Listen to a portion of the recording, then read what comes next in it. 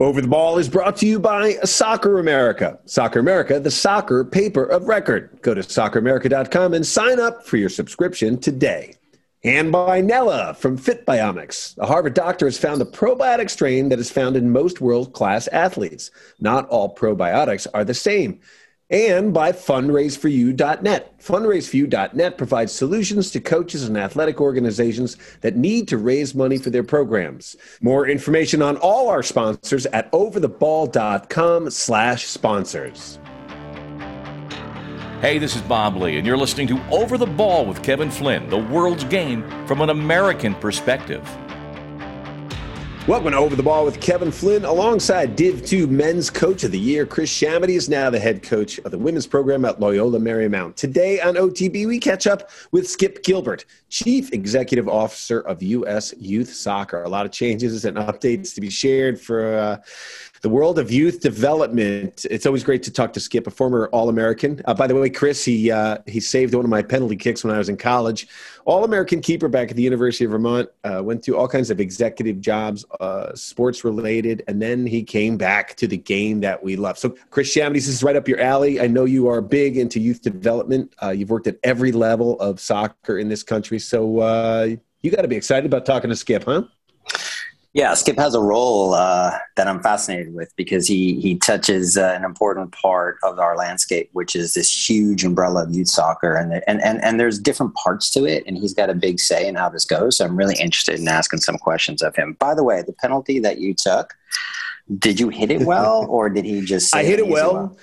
I always did side foot, low, my left, low left, his right, low right, and he made the save. It was at my homecoming at the University of Massachusetts. He was playing for UVM. He was an All-American. I was definitely thinking about that. I was a freshman, and why they put me in the PK spot, I have no idea. But I think it wasn't until my junior year when I took the PKs again after that miss. So, God, so I got to talk to you, though, about this weekend. I'm watching the U.S. women's national team. They had two games. First of all, I was excited to see some new players in there, some fresh blood. He's really trying to change that roster now because, this women's national team has reminded me of that old men's national team with Harksey and Miola, where they lasted for 3 cycles. And now he's finally got some young blood in there. And they looked pretty good. 0-0 against Czech Republic, but then against New Zealand, 3 own goals. This poor woman who plays for New Zealand, her name is Michaela Moore. In the first half, you said. How weird was that? Have you ever seen anything like that before? I've never seen that before, and I have to giggle because when I saw it, I don't speak to my wife much about soccer, but I said, baby, you got to hear this one. There's 3 in the first half, and I've never seen that ever happen before. So we all had a laugh about it, although I feel for, obviously, the player because I wouldn't wish that on my worst enemy, obviously. Right, and I tell you, we've all scored own goals. It's just the way it plays. If you played the game, you scored an own goal. I scored one again my freshman year in college. Knocked the ball back to the keeper just over midfield, and when I looked up, he was at the top of his box, way out, and it went over. I was devastated, and as a player, it hurts. People understand, but some are worse than others, and none of her 3 were that bad, but they were not great. The defender's trying to keep the ball from going across the box, and you got to get something on it. And man, she nailed one head ball like in the corner, low, hit it hard. But that poor girl in the shower must have just been devastated. Yeah, there's certain teams that plays in certain ways, like Germany in the last Euros. Like there was a game or 2 where they had 2 or 3 own goals that benefited them because they'll get to certain spots. Man City does this as well. They'll hit such a hard ball across the box, right across the 6. It puts keepers in the tough spot and defenders in a really tough spot. So sometimes teams get more own goals simply based on how they play.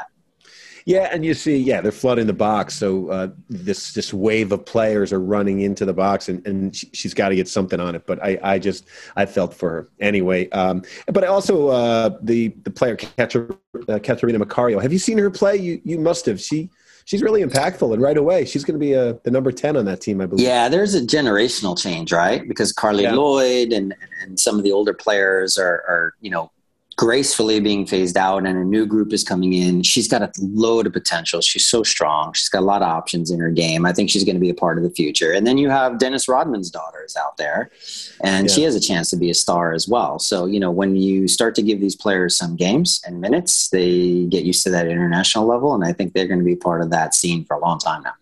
And now you've coached women, you've coached men. Something happens when you go to the World Cup level, to the national team level. The pace of play picks up. And even if you're playing well in your domestic league, there's something about that level. It is at another pace, and you need youth. And it seems like this U.S. women's national team has not had that, especially in the last cycle. You agree?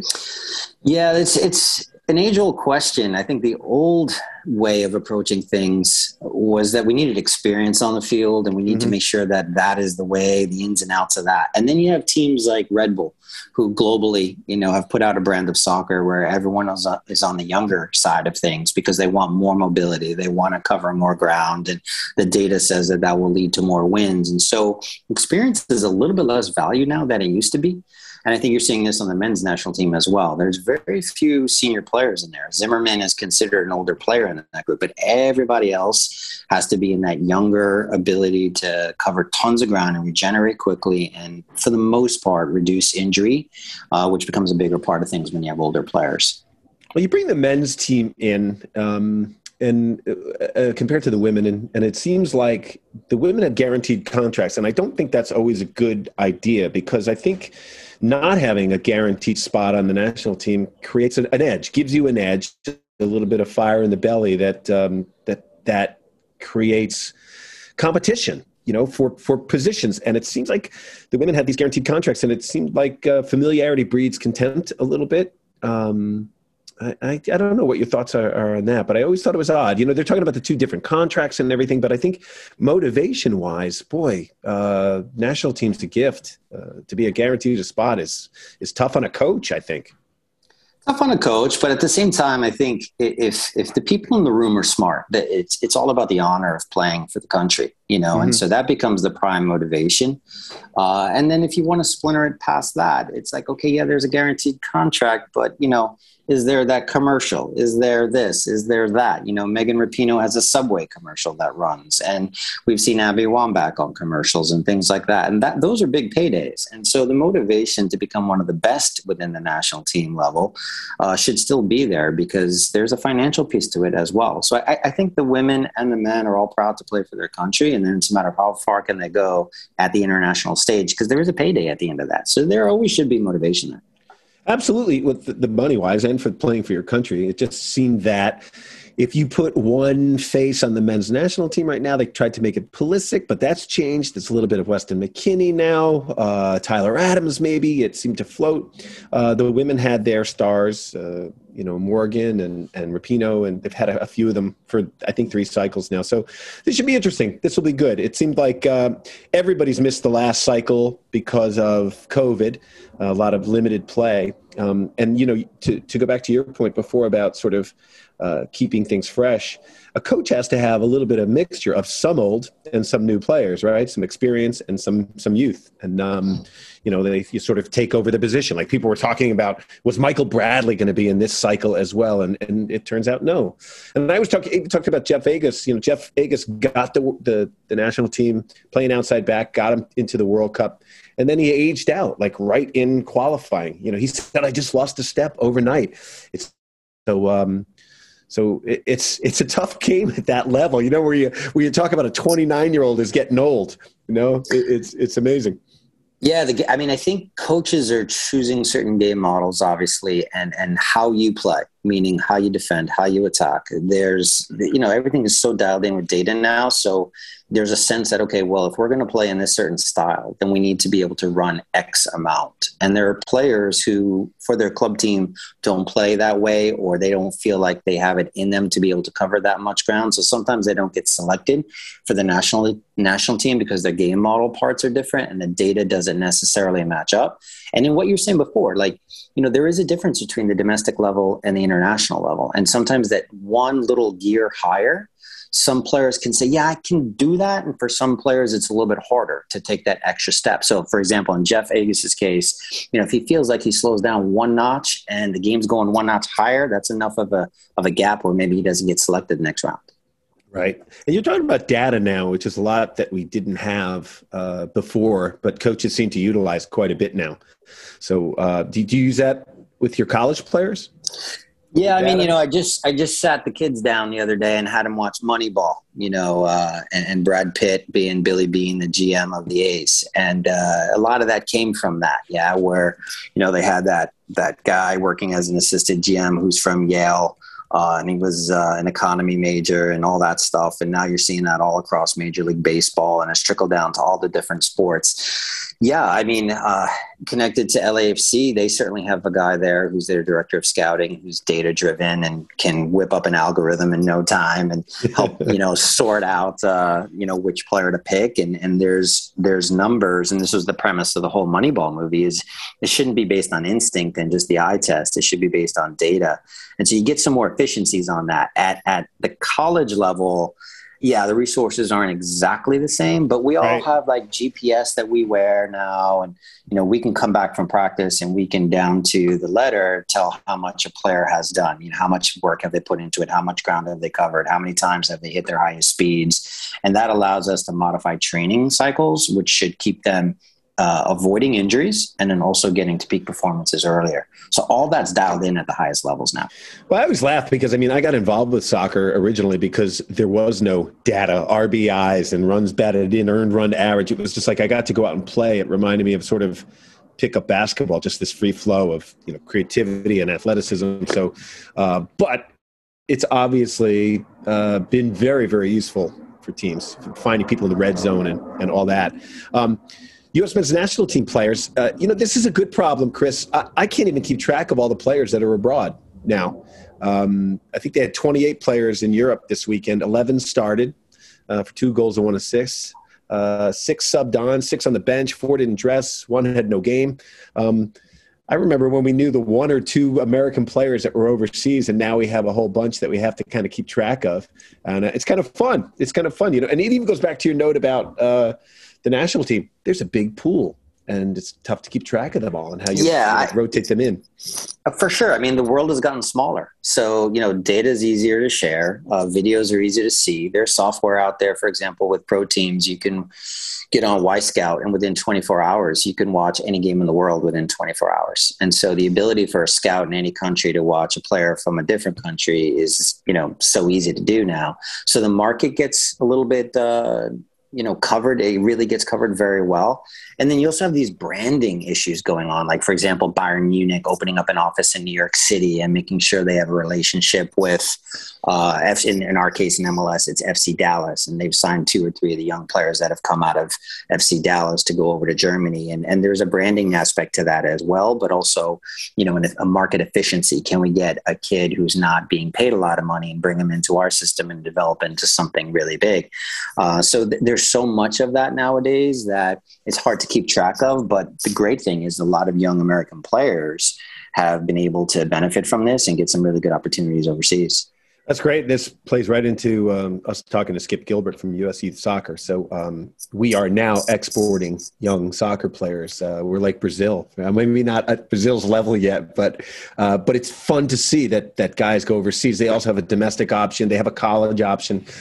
So there's a lot out there for the players, certainly that old-timers like Skip and myself did not have. So, all right. So let's take a break here. You listen to Over the Ball. Remember, we have a new phone number, 424-229-2247.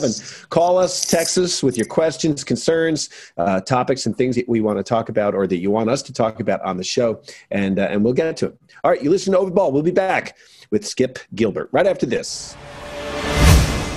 All right, we're back on Over the Ball. Our guest today is the CEO of US Youth Soccer, Skip Gilbert. Skip has played at every level of this game in this country, a college All-American at the University of Vermont, where he majored in cow tipping, and actually parrying and tipping balls off. But he went into work in take executive positions at all kinds of sports-related industries. But he made his way back to the game that started it all, and that he loves, soccer. And Skip, I got to tell you, you took over. Well, first of all, welcome to Over the Ball. How are you? I'm doing well, Kevin. Thanks for having me back. It's always good to be here talking to you. Yeah, so you took over this challenge, and as soon as you get it, COVID hits. So, I mean, that was probably not part of the job interview or your plan, your business strategy moving forward. But how has that changed things for you right out of the gate? And then you guys are up to some big things right now. Why don't you talk about that as well? Sure. I mean, as detrimental as COVID was for everybody, from, health, mental health, across the spectrum, to have to stay indoors. The one good thing about it from our perspective is it really gave us the opportunity to look in the mirror, and to look at what are we doing and where is our place in the youth ecosystem, not just within the soccer ecosystem, but youth sports, and what's going on, and how can we make some changes, make some maneuvering to be able to position us so that when finally the lights are all green around the country and hopefully around the world, we can be back in better shape. And I said this, or I say this all the time to our staff, if we were building USYS for tomorrow's players today, what would it look like? If it looked like exactly as it is now, great, don't touch it. If we need to make some minor modifications, let's do so. If we need to really look at what's going on and make some changes, then we need to, make those progressive movements. So, we're coming out of the gates. As you had mentioned, we've got some changes coming. We're excited about a number of different elements, both at the top of the pyramid, where unfortunately we spend too much of our time, but also right down at the base of the pyramid. And again, I come from the Olympic movement. There should only be three priorities for anybody: build the base, promote the sport, achieve sustained competitive success. That's all we need to think about. But, build the base is really where we need to go.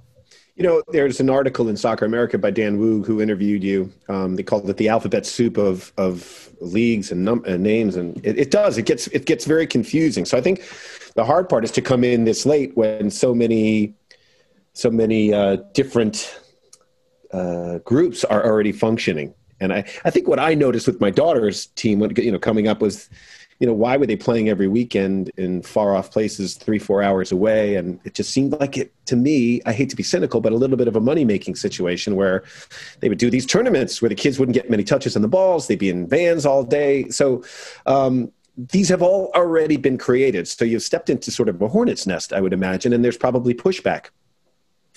There is. And again, it goes back to the alphabet soup is ruling the roost. And when you look at it from a player development perspective, but more importantly, a player containment perspective in terms of how many kids are we losing each year that no longer feel that they're good enough. And so therefore the game is no longer fun and they leave. And so we need to be cognizant of the fact that, yes, we want the best players. So our, the pro ranks are filled with American born, that the national team is winning every time we step out onto the field. But we are sometimes losing our best athletes. And a lot of my friends are with other team sports, and they love soccer because they say it's a transition sport. By the time the kid turns 11, they're so burnt out that they come to their sport and they thrive. Yeah, because they've got great wind and everything else, and they're fit. Chris? Yeah, I mean, that was really one of my first questions right there, Skip, is what is the information telling your group? Meaning, when are the boys and the girls starting to wane, and then when do they start to, unplug from our sport? If you look across just youth sport, it's really the minute they cross into those teenage years. And a part of the challenge is it's not so much the actual physical activity of the sport, but it's the social aspects, right, of so much time commitment. The problem is that the economic engine of youth sports has left the station. And so now the clubs, the leagues, the teams, they all realize that if you keep the kid connected to you 12 months a year, your budgeting process is going to be able to sustain, to keep the lights on, to pay the coaches, to pay the travel fees and everything like that. The problem is now the economic engine is looking at 10-year-olds, 9-year-olds, 8-year-olds. And it's getting to the point where, a kid who's 8 years old still needs to define who they are, what they believe in, and more importantly, what they love. And I'm sure, you've been around the coaching ranks long enough. You can have an 8-year-old that is the best player on the field. By the time they're 13, not even close. And Right. so the reality is, let them play, let them have fun, let them have their experiences, give them the ability to do different things. And if they stay with soccer, they're there. Got it. Yeah. And I see that as well because I wear my coaching hat, but I also am a parent. And, it's funny because my youngest son has some interest in playing and he's 10. And a lot of people will ask me, well, what are you going to do with him? And I can honestly tell you guys, I don't know. And if I don't know, that's a problem because I spend my career in soccer. So it's a challenge. So, kicking that back to you, Skip, is what do you see as the solution going forward? There are a couple of things. One, we almost need to re-energize the fun aspect of it. And again, this is one of our initiatives. It's called League America. And it goes back to the base of the pyramid. I hate the term recreational soccer because it's usually preceded with the word just. He's just a rec player. She's just a rec player. And that's going to drive them out of the game on their own because kids want to feel like they're a part of something. They want to compare themselves to their friends. And if all their friends are doing these incredible things at the elite travel level and they're not, well, then they're not going to want to be a part of that. So if we can kind of re-engage that social aspect of the sport to keep the kids and the League America, I thought up of one tagline, the official developmental arm for collegiate club soccer. Those are the kids that are never going to play high school. They're not going to play college. They just want to go out and play for fun. And we're talking to the adult groups to say, take League America and run with it because how cool would it be for your 10-year-old to say, hey, I play League America. So does my dad. And the reality is, if you look at the ecosystem, even for those who came up, they played D1, they might have played pro, they may have had a chance to represent their country. Once they retire, chances are they're going to play adult soccer somewhere, and it brings them right back to League America. And so you're creating a connection that allows, really it goes back to our vision, bringing communities together, making lifelong fans of the game. And I think we have to change the narrative that we're not putting kids out onto the soccer field to win games so that clubs can go, ooh, we're national champions. We're putting kids out there to literally be fans for life so that when they're, our age, our kids are playing, they're refereeing, they're coaching, they're buying kits, they're going to games, they're buying tickets, watching on TV. If a kid walks away at the age of 12 because he doesn't think he's good enough or she doesn't think she's good enough, what's the likelihood that she's going to be watching an MLS or an NWSL game at the age of 26? That's something that I think has been just recent where I know, Skip, when we were growing up, you played 3-4 sports. It was just the American way. And you had 2 players that were really good. And then everybody else was a player. And that was fine. There was nothing, and I have found a lot of parents are now like, he's no good. He's no good at it. I'm like, well, is that the point to be good? You try your best, but you got to have 2 great players. And then 9 players who could just not lose possession and get back on defense, So it's sort of like, I think the parents' perspective has really changed as well. And when I always drill down a little bit, it's parents who have not played at a high level. I think a lot of times when I went to coach my daughter in New York, they didn't want me to coach because they said you played at too high of a level. And I said, well, I'm the last one that's going to get too competitive. I don't think, some of these parents get so fired up. It's like, they're 9 years old. They're girls. Relax, man. Just everybody play. And I think that's what you're talking about with the fun. It is. And also, I will also kind of go in a different direction is the sense that we've empowered parents to actually be the biggest thorn within the youth sport matrix. Because think about it. Think about the amount of money parents are paying, whether it's soccer, hockey, lacrosse, gymnastics, whatever it is. By paying that much money, and for many parents, it's stretching their their monthly budget. We've almost empowered them to act like a general manager. That they feel like, hey, if I'm paying thousands of dollars, I'm going to let the coach know how I feel, the referee know how I feel, because it's my money and I want a return on my investment.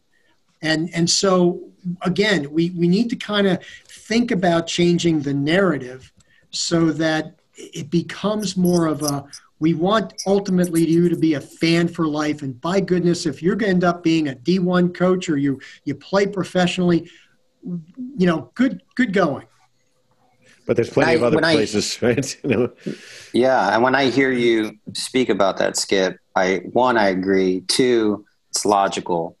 So my question then becomes, okay, the other entities that are out there, ECNL, the DA, MLS Next, are you partnering with them in a way where everyone's speaking the same language, or do you get outright resistance from these groups in terms of a path forward? It's difficult because, the reality is we haven't really reached out to say, hey, what can we do to partner? But we've never really seen eye to eye on a lot of things. And again, it's a poach competitive environment where they want our clubs, we want their teams. Everybody's going after each other at the top. When ECNL started however many years ago, they were designed to be the top of the elite platform. That seemed to have been their charter, and they did it extremely well. And they had great teams playing out there, great players. Well, they've seen, again, I think it's the economic engine that, they're starting to get down into the middle tier. And at some point, will they go even further down, in which case there is no difference. And we're all just going to be fighting for the same player. How are we going to go out and grow the game if most of our clubs just really want to grab, Susie or Johnny from next door's club to bring onto their team? That's not growing the game. That's growing your perception of the game. First of all, Skip, no one's named Susie or Johnny anymore, so you got to really kind of update your names. It's Jared and all these other things. So,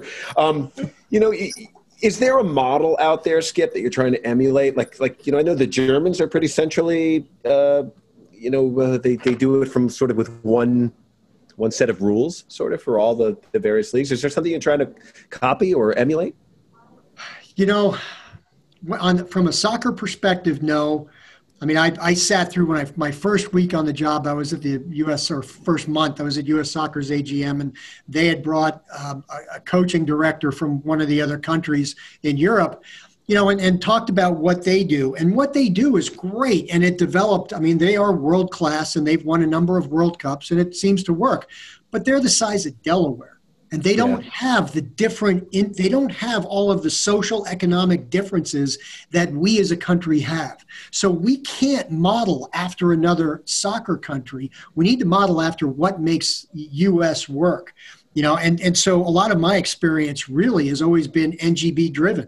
Look at one of the most successful organizations in the history of sport, whether it be amateur or professional, is USA Swimming. They've won more world championships, more Olympic medals than any organization on the planet. And if you think about it, those three things I said at the top of the show, build the base, promote the sport, achieve sustained competitive success, those are the priorities of USA Swimming. They focus on the elite, but their bread and butter is the base of the pyramid. Compare that to soccer in this country. U.S. soccer, they focus almost primarily at the top, the elite. They've let the youth run. They've let amateur soccer kind of govern itself. And without that top-down paradigm, everybody's basically fighting over each other for the same thing. And there's never going to be any continuity or any collaboration because everybody wants to beat each other up. And so from that standpoint, we're kind of handcuffed to start. Chris? Yeah, Skip, in terms of different, and I hear you, and I hear it in your voice. So first of all, I champion you and your efforts. So thank you on behalf of all of us soccer people. In terms of being a differentiator, has any thought ever gone into, and I'm just throwing out a left field curveball, if you will, the idea of going with biological age versus chronological age, has that been something that has been discussed where maybe parents could go to the USYS as a place that is committed to that, and maybe that's a differentiator? We've talked about that, and we're looking at that for League America, where especially at the grassroots, the social side, kids want to play with their school buddies. They don't want to follow what is the sort of the normal elite track. And then once you get up to that level, then you start looking at the age and the impact on the musculoskeletal, the health, and the strength and that, and you look and you can see that kids that were born earlier in the year are different in terms of their output than those that are born later, just because they're older, they're stronger, and so we haven't gone that far, but we realize that we need to allow parents to put their kids in with their friends, and that's really at more the base of the pyramid, not all the way up top. That was everything for me, playing sports. You're playing with your buddies, your teammates, and I think that's kind of been lost as well. I think Chris has the difficulty of being a coach where he has to win, and it seems like in high school you have to win. Though high school the game's changed as well. But the one thing I've noticed with parents is that they are demanding that these coaches win when the kids are 8 and 10 and 12 years old, and it just seems so destructive in a way, especially with soccer, when you're trying to teach kids to play out of the back and knock it around and play the ball first time and not just kick it forward, So I think, you have a great product there that I don't think people really understand it completely, If you ever have a chance, take a look at, go to USA Hockey. They've got the American Development Model of coaching, which came out of the United States Olympic Committee. And for their 8 and 9-year-olds, it's all about learning the game. It's not about winning. It's not about, right. At 8 years old, if you win your league championship or whatever your league is, when you're my age, you're barely going to remember you were alive at 8 years old. Right. But when you get older and you're in your high school years, sure, I firmly remember my state championship years back in high school. Proudly. But before that, thanks for dropping that one in, Skip. Yeah, absolutely. I come through that PR school. It's like a guy who goes to Harvard. He gets out in the first sentence. I remember back in the state championship, and I was dating a supermodel. My friends will be listening to it that we beat, but it's no competition here. But going back to one of your questions, Kevin, we've reached across the table. One of the things that we're doing this August is we're launching a competition called Champions Cup. And to me, it's Little League World Series for age group soccer. And my intent was, let's invite the national champions for ECNL, the GA, MLS, all of the different kind of acronyms. Let's invite the teams to come play. And because as much as each of those sanctioning bodies have their best teams and they market the heck out of it, as a player, I don't want to be told that I'm the best. I want to earn that right. And so we're putting this together. And quite frankly, if ECNL wins every single game across all of the age groups, good for them. Even though we're USYS and we want our teams to win, I just want the kids to be able to earn that right. And we've talked to a number of other countries, much like what Little League World Series does. And we were thinking, will there be interest? Because soccer is so different. There's interest. And so we're starting to, this year will be small and then hopefully in future years. But I think if we're able to do that, that's probably the starting point where perhaps all of the other sanctioning bodies can finally come together and say, look, this is what's in the best interest of the sport. This is what's in the best interest of the kids. What else can we do to make sure that the experience is worthwhile? But also, by the way, we should be growing the game and figuring out how to keep kids in the game. How far down the road are you with that? Is it a go? It's a go. August? Yeah, no, we're a go. It'll be in Austin, middle of August. Again, there's never a good time to do anything in the sport. The calendar is so crowded, but you just sometimes have to say, you know what, if we get 100 teams showing up, great. If we get 10 teams showing up, we at least have to give it a try. Because otherwise, you can't look in the mirror and say, we're trying to bring communities together through the power of soccer. That, we're the nonprofit in the world that says, we're trying to do things right for the sport. Yeah, there's some branding with the Little League World Series for sure. And the analogy crossing over to soccer makes a lot of sense. And I think that'd be, I could just see kids talking about that as the summer approaches and saying, hey, they're going to get their chance to play against, these other entities because they all operate in their own silos typically. And so this is a way to extend that olive branch for competition and hopefully, at least from my perspective, having you now engage with more and more of the leadership of these other entities as well. Because if we can create lifelong fans, I think that becomes the goal of everybody in here. And when you talk about fun, I always kind of push in those directions as well, because I can't think of a really good team at any level that doesn't have a version of fun. That it's just a part of it, so you don't win a championship and frown. You have a championship and you smile. And so there's a part of that I think as a younger coach, I used to think, oh, that's not part of the equation. But as a little bit more experience now, I for sure view that as part of the equation at all levels. So I'm happy to hear you talk about that. And to that point, Chris, dollars for college coaches and being able to go around and actually scout and recruit is, I'm sure, getting tighter and tighter. But think about it, instead of now having to figure out what tournaments you're going to, the showcases, if you knew that the best teams from everywhere was coming into one location, think of how many, how much money you would save having to fly all over the country to see kids, to be able to see them in one spot. So from a college recruiting standpoint, that also could be a home run for the kids because, again, it doesn't matter what sanctioning body you're playing for, you're going to be seen. The game's absolutely. The game. Yeah, the efficiency of that makes a lot of sense. And does Champions Cup, does it have some momentum in terms of broadcasting? Will games be streamed? Will we get ESPN online one day? How does that all work? Yeah, we're just starting those discussions. As a matter of fact, I had a conversation with some friends of mine at ESPN, and I didn't quite tell them what I was calling for at the start, but I talked to them about Little League World Series, and they said, if we could find a way to duplicate Little League World Series for age group soccer, we'd actually help build it. And then I kind of said, yeah, man, your ears lit up and everything else. You went in there, you were selling Girl Scout cookies for your daughter, and then you just threw that on them, huh? Hey, the Champions Cup, what are the ages? What's the age groups? What's the range? We're going, I think it's 14 up. Oh, nice.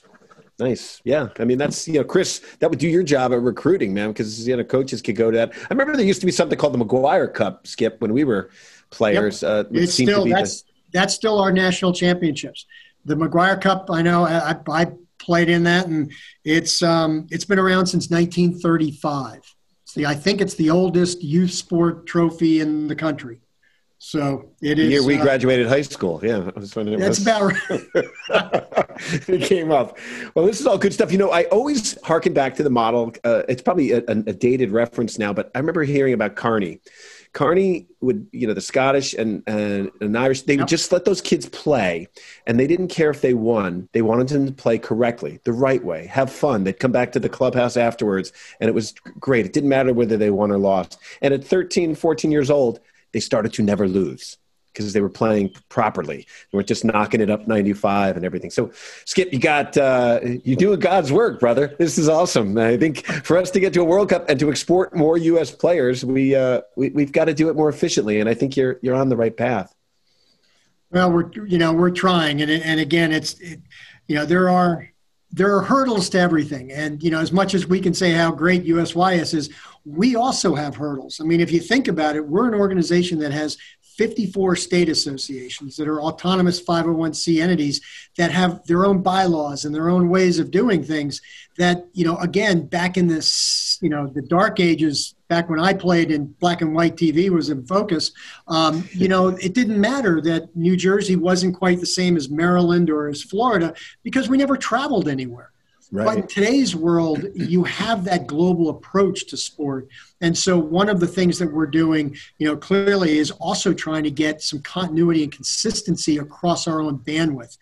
Case in point, we started last year something called our Member Management Center, where we're able to upload all of the player registration data, and now we're starting to look at it from a data analytical perspective for research. We register 2.3 million kids. Now we're going to be able to see where they are, where are the hot trends, where, what's going on that most sports started years ago. One of the first things we looked at is kind of the registration model, and we have 112 different designations for the term player, when they register. And again, it seems simple, but in the grand scheme of things, again, for college coaches, if they're going to look at players and they see it from a registration standpoint, if they have to sort through what, one state is versus another and how do they match up, it makes it a little bit more confusing. So, I said at the beginning, the pandemic, we have to look in the mirror to be able to tighten up what we offer out there. We can't worry about what anybody else is doing. We got to make sure that everything at USYS is up to speed for tomorrow's players today. And it can't happen overnight because, again, you're dealing with so much, but we're going to get there. Chris, that's interesting. We were talking about data before you even got on, Skip, about how it, it applies to a player now, all that. They never had that data when we were playing, but they have it. But obviously, administratively, this is a big deal because you can quantify things and organize things in a certain way and have the numbers to prove what's working and what's not. Yeah, well, as a college coach, if I put that hat on, we're flooded with emails and information. So the more we can get to the point of what a player's profile is, the easier it is.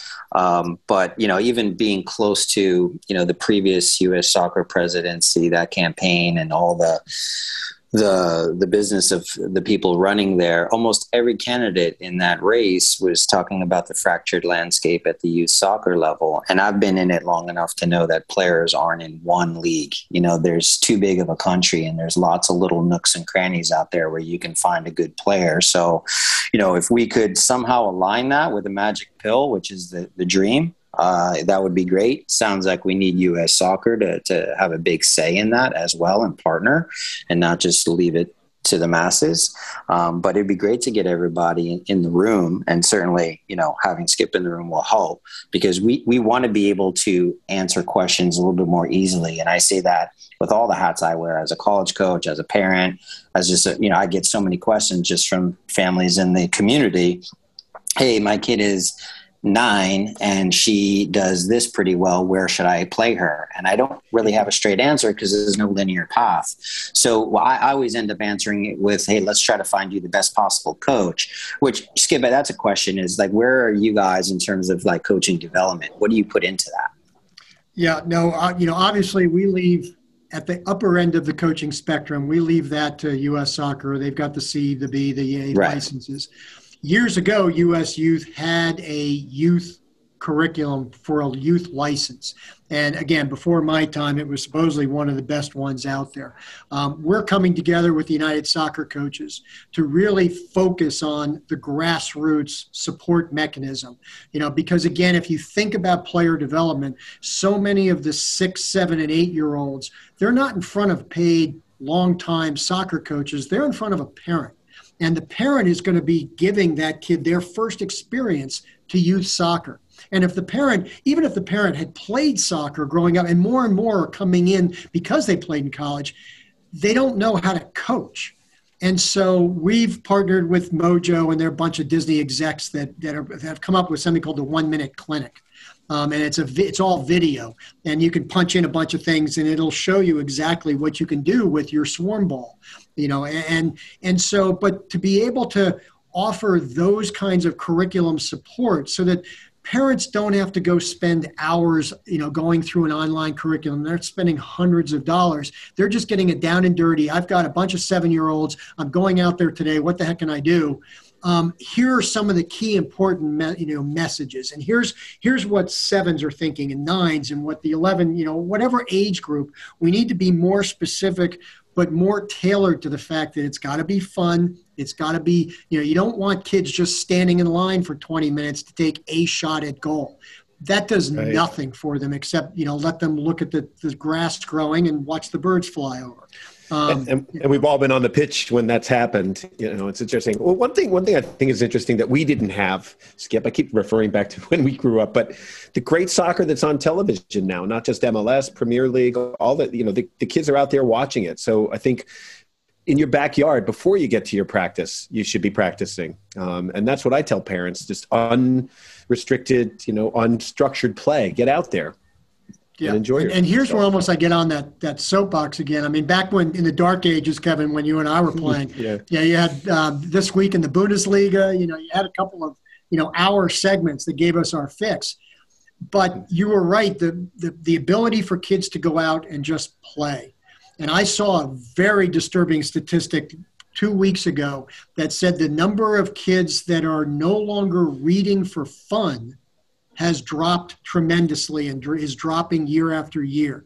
And I'm thinking, all right, if kids aren't playing for fun, if they're not reading for fun, what in the world are they doing for fun? And so, again, the narrative has gotten to the point where either A, they're so scheduled that they can't breathe. They've used, their phone now. You walk through the airport, and instead of trying to work with kids to get them to behave, a parent will just put their phone on a 3-year-old's lap and try to divert them that way. Again, so we as a society has to be a little careful that we don't weed kids away from wanting to do things because their heart tells them to do it. I used to read just for the fun of it because I enjoyed it. I played soccer. I wasn't playing because my dad or my mom wanted me to play. I played because I loved it. I couldn't get enough of it. And, and Chris, I'm hoping I would speak for you on this as a coach. I will take a team filled with kids that don't have much technical ability, but they've got the heart because they love it, over a team of all-stars that really could care less if they're there or not. Because I would say at the end of the day, we can mold that team to be one heck of a squad over the kids that seem to just do it because they're gratifying something else. Gotta love to play. Absolutely. Yeah. And I think those two thoughts are connected because it seems like parents are saying sometimes if the kid's not going to play pro, why bother playing?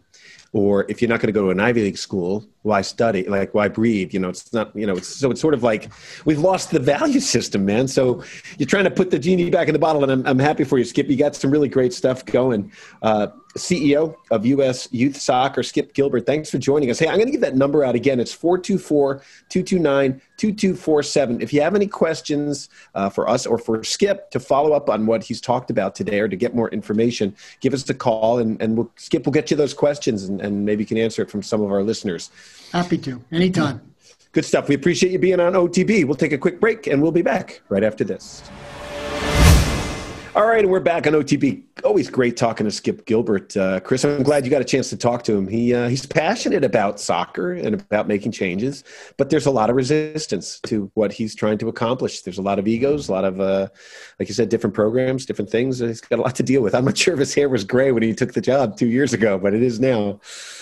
Yeah, it's nice to see his background, though, with, U.S. swimming and U.S. tennis as well. And, he's done different things. And I think sometimes that can bring a fresh perspective, to this issue. But, he's very well thought out, and he's a good communicator. And I hope he's a voice at the table because, we're sitting here, and what do we all want as fans? We want to win a World Cup. The women have won a World Cup. We all want to win a World Cup on the men's side. We want an Olympic gold. We want to keep winning at that international level, and to be better aligned, to be more efficient at the youth levels. That's our ticket forward. So hopefully his work helps us get there.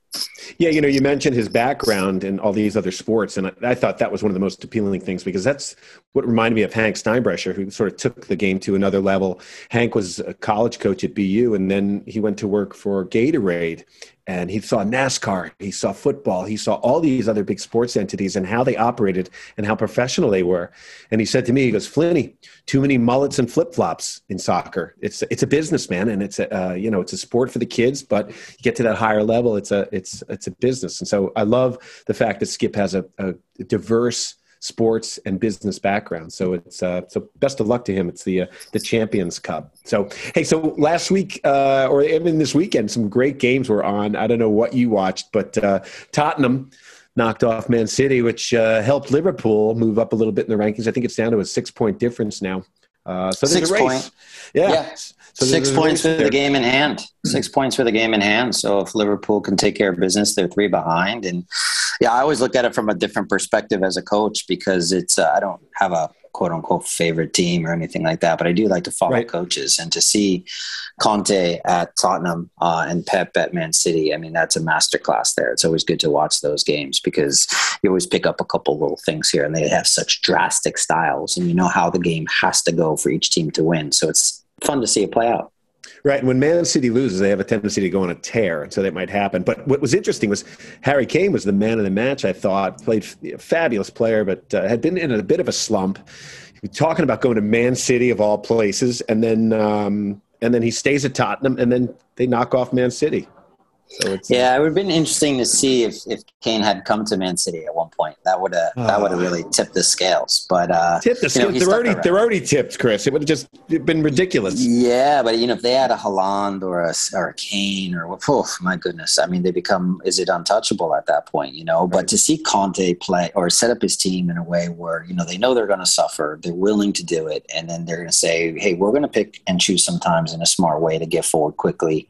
And other teams try to do it, but they do have the class with Son and Kane to actually hurt the opponent. And this is like the age-old question for Pep, in my opinion, is, the Champions League and how he hasn't won since Barca and all that stuff. And the way his game model is you can get exposed on the counter. And when you're playing some of the lesser teams, they may not hurt you, but when you're playing some of the best teams, they can get you. And maybe that's a part of the reason why he hasn't won more Champions Leagues. Manchester United eked out a win to move up a bit, keep their top 4 alive. Came back, but they gave up some goals late, though, which is always a problem. That Manchester United team, you just never know who's going to show up. Yeah, it's a really funky group of players, and they keep rotating the managers, and no one can really make heads or tails of it. And it almost seems like a group that just needs to be kind of, blown up and get the roster changed again and go through that, because the managers aren't having necessarily the influence. Plus also, is Ragnick the right guy for that? I mean, he's obviously very successful with what he's done with the Red Bull model, but I'm not sure that roster was built to play that way. So we'll see. And that's why they're trying to find a style. I've enjoyed, you talk about not having a team to root for, and I really haven't had one as well, but I've gravitated towards Liverpool just because I like the way they play. I love to watch these great strikers up top working their ass off to get goal side and hustling, doubling down on balls and things that you just don't see from world-class strikers like that usually. And so they did well in Champions League. They did well over the weekend. So they're the team to watch, I think, right now. If anybody can knock Man City off its mantle, it'll be them. Yeah, I mean, Klopp is fun to watch just as a manager, right? He just seems like your uncle's coaching the team, right? And he's like, when they score, he's like a fan when they score, and it's kind of fun. But, don't be deceived. He's one of the smartest guys in the room. And he's been able to really wrap his hands around that team. And it's a really fun team to watch in so many ways. It's that's back to your point when you were talking to Skip, to have fun. They look like they're having fun. It's a lot easier to get goal side, work hard when you're winning and you're all doing it, and you're all, because you're a team and you're happy. So I don't get that from Man City. I don't get that from them. They seem like they're incredible individuals who just play that a little bit of tiki-taka maybe, but they don't seem to be having fun. Yeah, I mean, Pep's different, and that's why he's always kind of left places after X number of years, because it might be hard for the players to stick with him for a long time because there's an intensity there and less fun, quote unquote. I'm sure he would push back on that. But, from the outside looking in, that's the perception for sure. But I think he counters it by getting young players that he can kind of control. The older ones, like the Zlatans and all that, they don't go for his stuff because he's very controlling. And so they find success, so they go with it. But at what point does it turn the tables? He stayed at City for a while, and it's still gone well. So he's got something to say here. That's an interesting point. I wonder if that's the way the game is moving now. They're all millionaires before they're 18, 19 years old. Because it seems like with Mourinho, that the ship has left. The ship has sailed. People don't want to hear it from him because he blames the players for losses. He he's the arrogant sort of leader that used to be a head coach where you'd like my way or the highway. Now players are sort of like, yeah, go screw yourself, man. Yeah, Mourinho, I mean, I'm a big fan of his work, especially going way back to Inter Milan and all that stuff. Some of my favorite teams. I think with him, it's, he does a great job when he's in the underdog role. And he was that as an underdog coach coming up through Porto, through all these different levels. He can circle the wagons, as they say, and kind of get a group going. But now that he kind of lost his way at Real Madrid, and you can argue he's never really recovered it. And part of it is, I think, he's such a high-profile coach now that he's always at these big clubs, and they don't fit the underdog role anymore. So How does he adjust? And he hasn't really dialed that in to find success.